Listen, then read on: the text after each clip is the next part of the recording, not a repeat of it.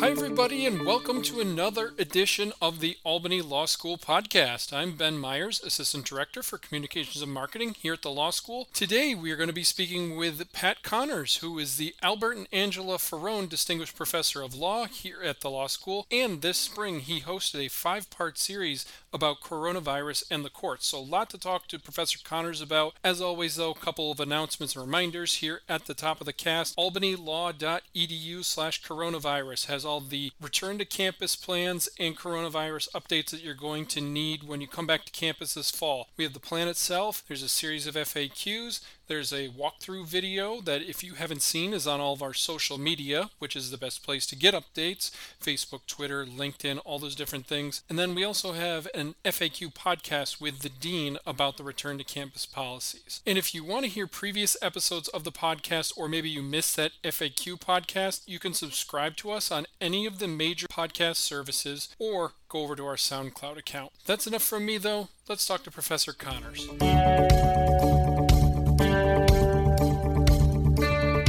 And we're back here with Professor Connors. And Pat, if you just take a second and introduce yourself to everybody listening to the podcast today. Thanks, Ben. Yes, my name is Patrick Connors. Some of you, I'm sure most of you probably know who I am. I teach New York civil practice and legal profession, which is Albany Law School's version of professional responsibility at Albany Law School. And I just finished my 20th year of teaching at the law school. Congratulations. It's great to have you here still. Yeah, it's been a nice run. I've enjoyed it a great deal. I practiced, Ben, for 9 years. I actually clerked for 3 years after law school with Judge Simons, and his chambers were in Rome. And he was on the Court of Appeals when I clerked for him. And then I went into private practice for 9 years in Syracuse at a firm called Hancock and Estabrook. And I've been at the law school since 2000. Well, one thing you've been working on recently, though, is actually something I wanted to ask you to begin while we're talking here. And it's your 5-part series about coronavirus and the courts that you were working on with the American Legal Net this spring. And I know you were explaining all the different changes, some of them pretty dramatic, with the procedures in the court due to COVID-19. Can you just give us a walkthrough of some of the most important changes that you covered during that series and some that you think lawyers should really be aware of as we move forward? Sure, Ben. Yeah, this emergency disaster has really caused many changes in procedure in New York State. And they started back in mid-March. And American Legal Net is a California company, does docketing and calendaring for a lot of law firms. So these kinds of procedural issues are important to them. And they have a fairly large membership, or at least people that were able to get onto these programs. And I did 2 of the programs on March 25th. So that shows how early these developments kicked in. And then we did one on April 1st, another program on April 16th. And then the 5th program was on May 13th. Boy, I think we had the last 3 we did as live Zoom sessions, and we had over 200 people for each program. And if people are interested in getting those programs, they're available at American Legal Net's website. Basically, Ben, 2 things I think lawyers need to be careful of. We've had a series of executive orders issued by the governor. They relate to all sorts of things, but what's relevant here is they relate to the procedure in the courts. And there are essentially 3 sacred time periods that the courts cannot adjust or extend unless there's a law permitting them to. And those 3 time periods would be the statute of limitations. Number 1, the time to bring a claim. Number 2 is the time to take an appeal, which is very short. It's 30 days, running from the service of the order with notice of entry or the service of the judgment with notice of entry that you want to appeal from. That 30-day period is sacred and cannot be extended. And there's an oddball in there, not as frequent, but important to lawyers doing arbitration. And that's the time to bring a special proceeding to stay arbitration. Ben, if I serve a demand for arbitration on you and you don't want to go to arbitration, you need to bring a proceeding within 20 days of receipt of that demand to basically stay the arbitration. And then that'll go to the court, Ben, and the court will decide whether or not you've agreed to arbitrate this claim with me. Those 3 time periods are all sacred, and the courts cannot extend them. But these executive orders, the first one issued on March 20th of 2020, that's Executive Order 202.8. And then we had Executive Order 202.14, 202.28, 202.38, and finally 202.48 that extended those three time periods, Ben, plus several other time periods. And those are now, I said extended, but technically they're tolled until August 5th, 2020. Actually, the language on that's important. It's through August 5th, 2020. So, I said, Ben, you had 20 days to basically bring a proceeding to stay arbitration. And if I serve you with a demand today, the time period wouldn't start running until August 6th. So these executive orders, they're all addressed, or most of them are addressed in those programs. Some of them actually were issued after the programs. But what I did then, Ben, was late June, I submitted the pocket part to the New York Practice book that I author now. Professor Siegels originally wrote the treatise, and he published the first 5 editions, and I'm the author of the 6th edition. And I've been doing the pocket part since 2013. And oh my goodness, there are just a multitude of issues presented by COVID that I had addressed in the pocket part. And just for the listeners, we can't get into libraries at this time. Many of you are going to be subscribers to the book. So you should already have the July 2020 or the summer 2020 pocket part. If you don't, it's available on Westlaw. And then we've moved into the 21st century here. It's available on a tablet through a ProView issuance. So lawyers can have the supplement and the textbook on their iPad, let's say, and they can take it to court and they can pull those things up. So that's where that material is available for lawyers. And I also published a New York Law Journal article back in mid-July. I believe it was available electronically on July 17th, and a hard copy on July 20th. And that tracks in summary fashion many of the changes due to COVID and, for example, the toll we just talked about. I would highlight, Ben, back after 9/11, the governor at the time, Governor Pataki, issued executive orders. It's interesting, if you go back and look at those were really addressed primarily to the statute of limitations and the 30-day time to take an appeal. They did not address other time periods. And that executive order was an extension and not toll. So back in 2001, during the crisis from 9/11, you had, I believe, until November 8th to file. You didn't get it tolled. The clock didn't stop running. It was just an extension. And then everybody who was living with this extension and relying on it had to file on November 8th.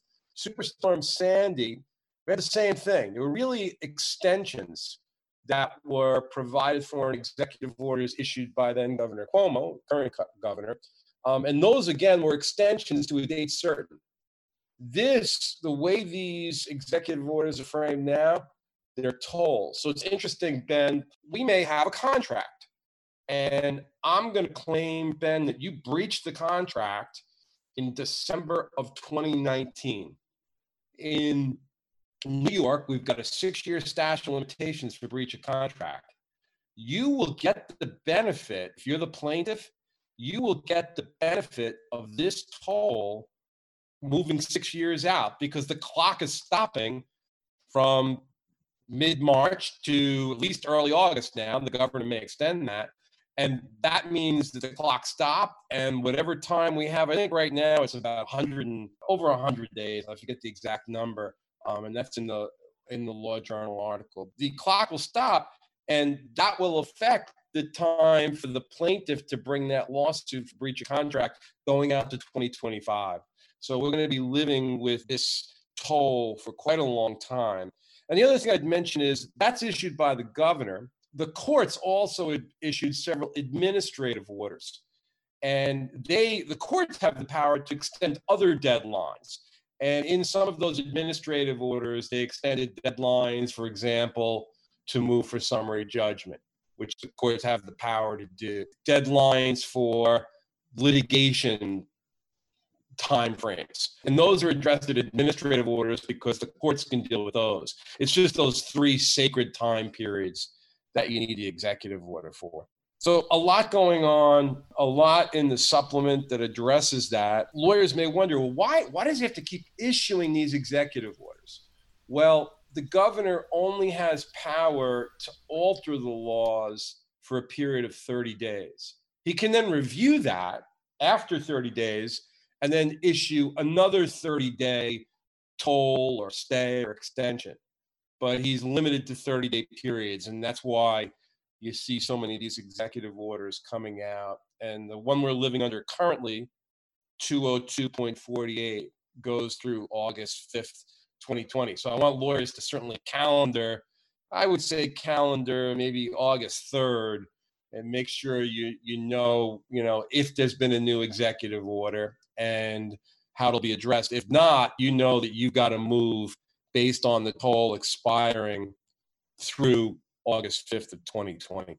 And yeah, we'll definitely have links to all the different things that you mentioned here in the show notes too. So if people want to check that out, they can just go down to the show notes of these episodes. But you touch on a couple of these kind of long-term things, and it just begs a question coming from me of, with so many legal issues in the aftermath of this pandemic, what, in your expert opinion, you've seen a couple of these, what are the most important or urgent things that people should start preparing for now? Primarily, if lawyers have cases in their office, where there's a statute of limitations that may have expired during the toll, you've got another thing, Ben. I don't know if you're aware of this, but New York practice junkies, procedural junkies like myself, and many others, many of my former students, know about the notice of claim. Just had a call from a lawyer this morning about a notice of claim issue. His client was injured by a garbage truck owned by a municipality. So if you're going to sue the municipality in a situation like that, you have to serve a notice of claim on the municipality. And there is a 90-day time period to do that, running from the date of the event, the date of the injury. The toll, as I read it, and I've covered this in the pocket part at section 32 and 33, tolls the 90-day period. But again, that period moves very fast, faster than most other 90-day periods, lawyers will tell you. And you want to make sure that you're calendaring something like that, statute of limitations, so you're promptly taking action after August 5th. But, we've got a section in the book, and Professor Siegel was famous for this, and it's called section 231A of the book, and it's called Leave Time for Trouble. To the extent that lawyers are able to serve a notice of claim today, do it today. Don't wait until you have to rely on the toll, or don't wait until the expiration of the toll. Leave time for trouble in all these things. And the courts are pretty much open now for business. There was a period, Ben, from late March through most of May, where the courts were not open for filings. So you couldn't file your pleadings to commence an action. Now, thank goodness the executive order told the statute of limitations, but that, was a problem for lawyers. And it even applied to electronic filing. But today, in virtually all counties, the courts are open for e-filing, and I addressed this in the pocket part in great detail.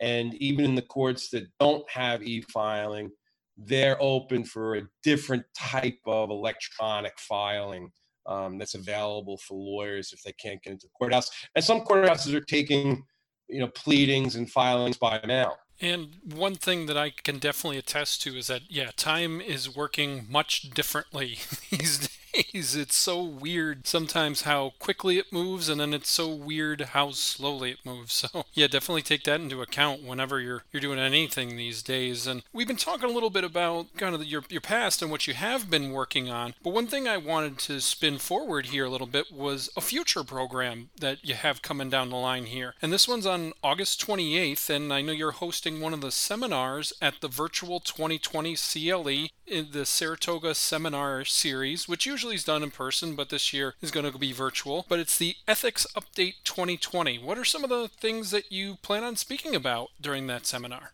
Well, that's a little bit of a different subject, Ben. That's ethics, but what I try to do is put together a program that's not just ethics in a vacuum. What should we do? What shouldn't we do? I try to put together a program that's geared to the practitioner. What ethical issues do practitioners face on a regular basis? So I'll cover, here's a big one: fee splitting.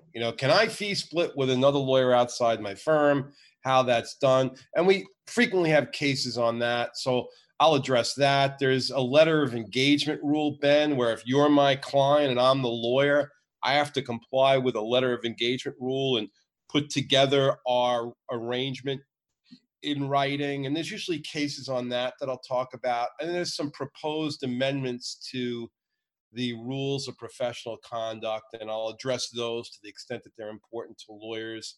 And those are some of the things I plan to address. And, it's unfortunate this year we're going to have to do this thing via Zoom. But, in the past, it's been something we do in person up in Saratoga. And it's just a nice time, to see the lawyers will come up in the morning and we'll have coffee and we'll work pretty hard for 3 hours, but then we take a break. Usually by noon, we're finished and then we go over to the racetrack and, try to apply our skills over there. So something I've done, and I guess I'll continue that tradition this year, even though we won't be doing any of this in person, but I'll try to give out some tips for the races that day in my program. That'll keep people tuned to the program. They won't want to miss the tips that I give out. Many times, Ben, they want the tips because they will cross out that horse from their selections because I'm so often wrong.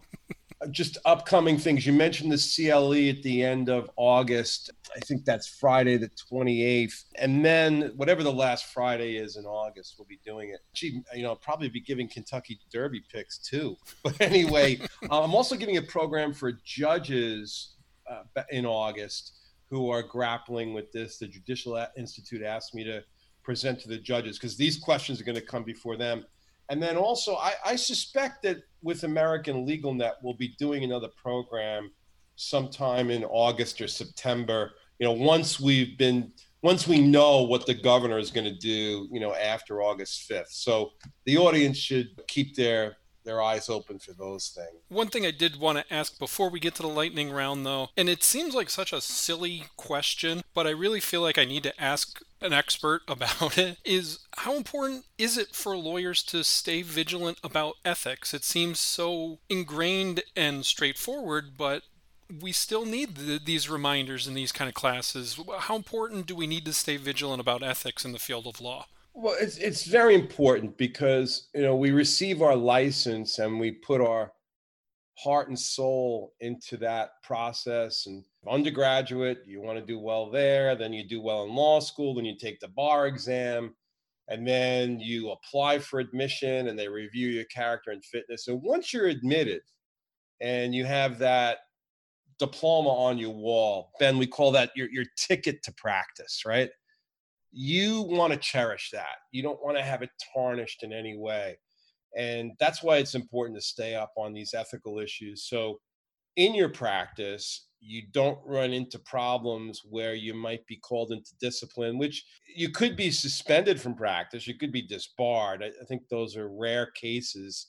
And certainly for the people listening today, they're not in that crowd. But you even want to avoid any kind of complaints or any kind of private reprimands and things like that. And many lawyers will boast that they have practiced for 20 or 30 years and they've never had a complaint made against them to the grievance committee. And they're proud of that. And sometimes complaints are made and they're not legitimate, But it's important to, understand that, to be able to develop a record to show that you acted ethically. That said, then I'm ready for the lightning round. Right, great. And I know one part we touched on a little bit, though, is that you try and stump everybody with your horse racing trivia, not necessarily just the picks, but the trivia too. So we're going to quiz the quizzer here in the lightning round. Are you here we go. Are you ready for the first quiz question here? I am. Okay. Who ran the fastest Travers Stakes ever? Ben, I must confess, I saw the lightning round in a couple of comments, but I did not look these up. I'm going to guess two horses. Arrogate, who ran several years ago, he either broke the record or came very close to it. And then there was a horse, General Assembly, that ran in the mud, I think, in the late 70s or early 80s. It would be one of those two horses, would be my guess. You are correct. It's Arrogate with a 159.36 in 2016. Yeah, so yeah. All right, Ben, just quickly, I was there that day, but I didn't have Arrogate. Oh, the last one I went to in person, I think, was Bernardini. I think that was the last one I was actually in person there for. I try and avoid the traffic down there nowadays. Bernardini was an amazing horse. Bernardini was not in the Kentucky Derby. No. But won the race at Aqueduct called the Withers, and then went to the Preakness and won the Preakness. I believe that was the race where Barbaro broke down. Mm-hmm. Yep, that was the year. Did not run the Belmont. I think the trainer thought that the Belmont was just too far. And then Bernardini went on a crazy run and won the Travers, and then won the Jockey Club Gold Cup, which was for older horses, and then lost in it's 2006 actually, and then lost in the Breeders' Cup Championship to a horse from South America who's going to come to me in a minute. And I had that horse, and I was in Kentucky that day, so I enjoyed that race very much. Well, speaking of horses that lost, actually, American Pharoah famously lost at the Graveyard of Champions in 2015. Who was the horse that beat him? Oh, God, it was Dale Roman's horse, and I was there that day, too. That was amazing. And I'm going to forget the name of the horse. What's funny, too? The horse really didn't win much after that. No, he's kind of a one-shot guy. I looked him up, too. What's his name? Keen Ice was Keen 2015. Ice, of course. Yeah, that was a Dale Roman's horse. And, the story with that Travers was American Pharoah came in and basically had a workout the day before, the Friday before, and about 13,000 people came to the track for breakfast. And American Pharoah, they said, thought it was a horse race. He may have exerted himself too much on Friday, and as a result was somewhat tired on Saturday. That was an amazing day. What do they say? The Graveyard of Favorites, right? Yep. Oh, absolutely. And speaking of Graveyard of Favorites, how many Triple Crown winners have officially won the Travers Stakes at Saratoga? So the traditional Triple Crown, for those who don't know, Kentucky Derby, Preakness, and Belmont. And then those all happen in the spring into the beginning of June, and then the Travers is in mid to late August. They change the schedule around every once in a while. But I will give you a hint. There's two that have won it, and only one has officially won it from Triple Crown winners. Okay. Well, I think the one that unofficially won it and was disqualified was probably Affirmed, right? That's correct. He fouled Alydar, who was his great rival at the time, and Alydar was given the win in 1978. So that's the unofficial winner, but there is one that won all four.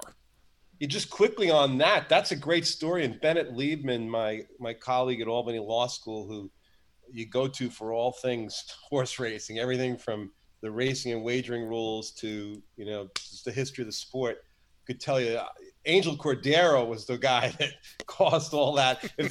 Bennett has said, if there was ever an incident of bumping or disqualification in the 60s, the 70s, or 80s, Cordero was at the root of it. And I believe he actually moved with Affirmed and just, got in Alydar's way. And I just read a great book, Ben, just finished it the other day, called Wild Ride, and it's about Calumet Farm that basically breeded Alydar and ran Alydar, and his death under mysterious circumstances, and all about Calumet and Kentucky. It's a great story. The other one, I know Secretariat didn't do it because Secretariat lost in the Whitney to a horse named Onion. I don't think Seattle Slew ran in the Travers. We know American Pharaoh lost, and we know Justify recently didn't run. I don't think Citation did it. I'm going to say Whirlaway. Whirlaway 1941 is the only official winner. That's correct. Wow, that was a tough one. Yeah, I think Whirlaway, it's funny on my mind because I think Whirlaway was a Calumet horse. And, the book got into the long history of Calumet, and this man, Wright was his last name. And it's an amazing story. Now we have a really kind of off-the-wall one that is like quintessentially Saratoga here for our next one. There's only 2 horses that have ever beat 3 different Triple Crown winners. So in the year the Triple Crown was run, 3 different horses won the big 3 races, and then they all got together in the Travers, and they all lost. And it only happened twice, and it happened at Saratoga twice. You have a different Kentucky Derby, a different Preakness, and a different Belmont winner, and they're all in the Travers Stakes, and they lose to a 4th horse. So that's the context of this question. Who are those 2 horses that beat 3 different Triple Crown winners in one race? Ben, I don't know. I think one may have been recent. One was recent, I think, because I remember fairly recently there was a Travers where all 3 Triple Crown winners were in it, but I don't know. I'm going to have to. Yeah. This one I only know because I used to work at a newspaper, and this was kind of one of the quirky things you always put in the preview section for the Saratoga season. It happened in 1982, and the horse was named Runaway Groom, and he was a Canadian horse. He was a gray horse, and that year he beat Gato del Sol, who won the Derby, Alamo's Ruler, who won the Preakness, and Conquistador Celio, who won the Belmont. Wow, that's a good one. You know what? I've got some old glasses that somebody got me at a garage sale or something that they used to give out. And I have that horse on one of my glasses.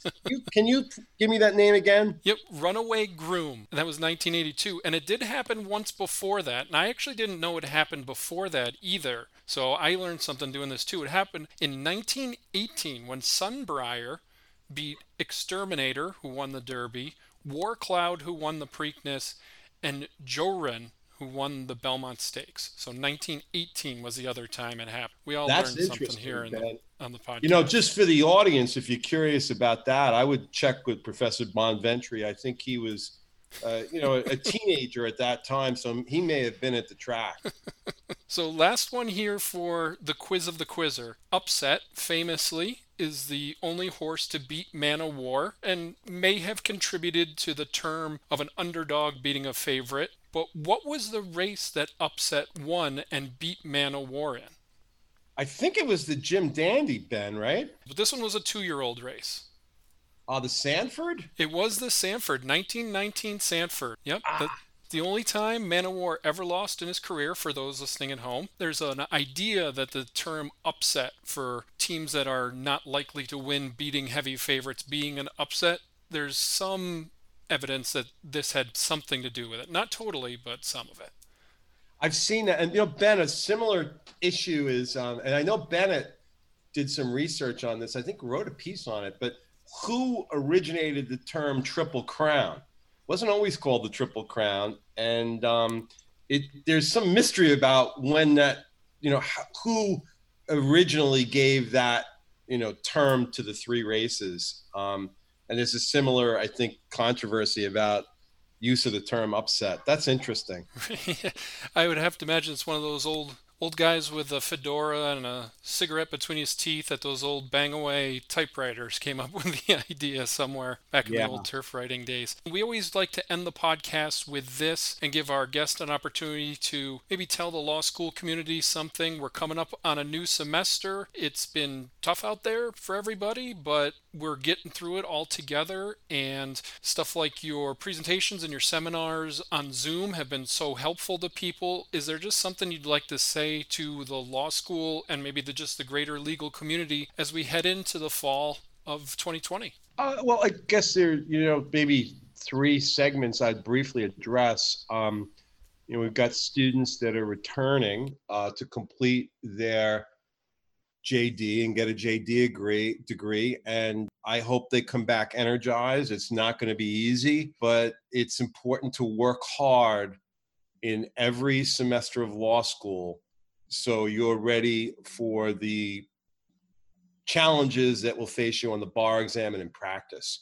So it's not easy, but you have to dedicate yourself to that. Number two would be the people that are taking the bar exam now, which, they've been through a terrible situation, but now looks like we're all set with an October online exam. And I wish them the best of luck. Again, it hasn't been easy, but being a lawyer is not easy. And you're going to be faced with these challenges. And I wish those people the best. And I think in the end, I know this has been frustrating, but in the end, they will come out stronger as a result of this. And number three, and I think groups 1 and 2 need to be aware of this, is the practicing bar. And it's not easy practicing law at this time. There are a lot of lawyers I know that are, facing all sorts of hardships with health issues, with, the economy, the cases in their office aren't moving. And it hasn't been easy on the lawyers either. I wish them the best through this, and I'm hoping that we're going to come out of it soon and we can return to normalcy. Professor Connors, thanks for being on the podcast. We really appreciate it. Thank you, Ben. This is a lot of fun. I hope we can do it again soon.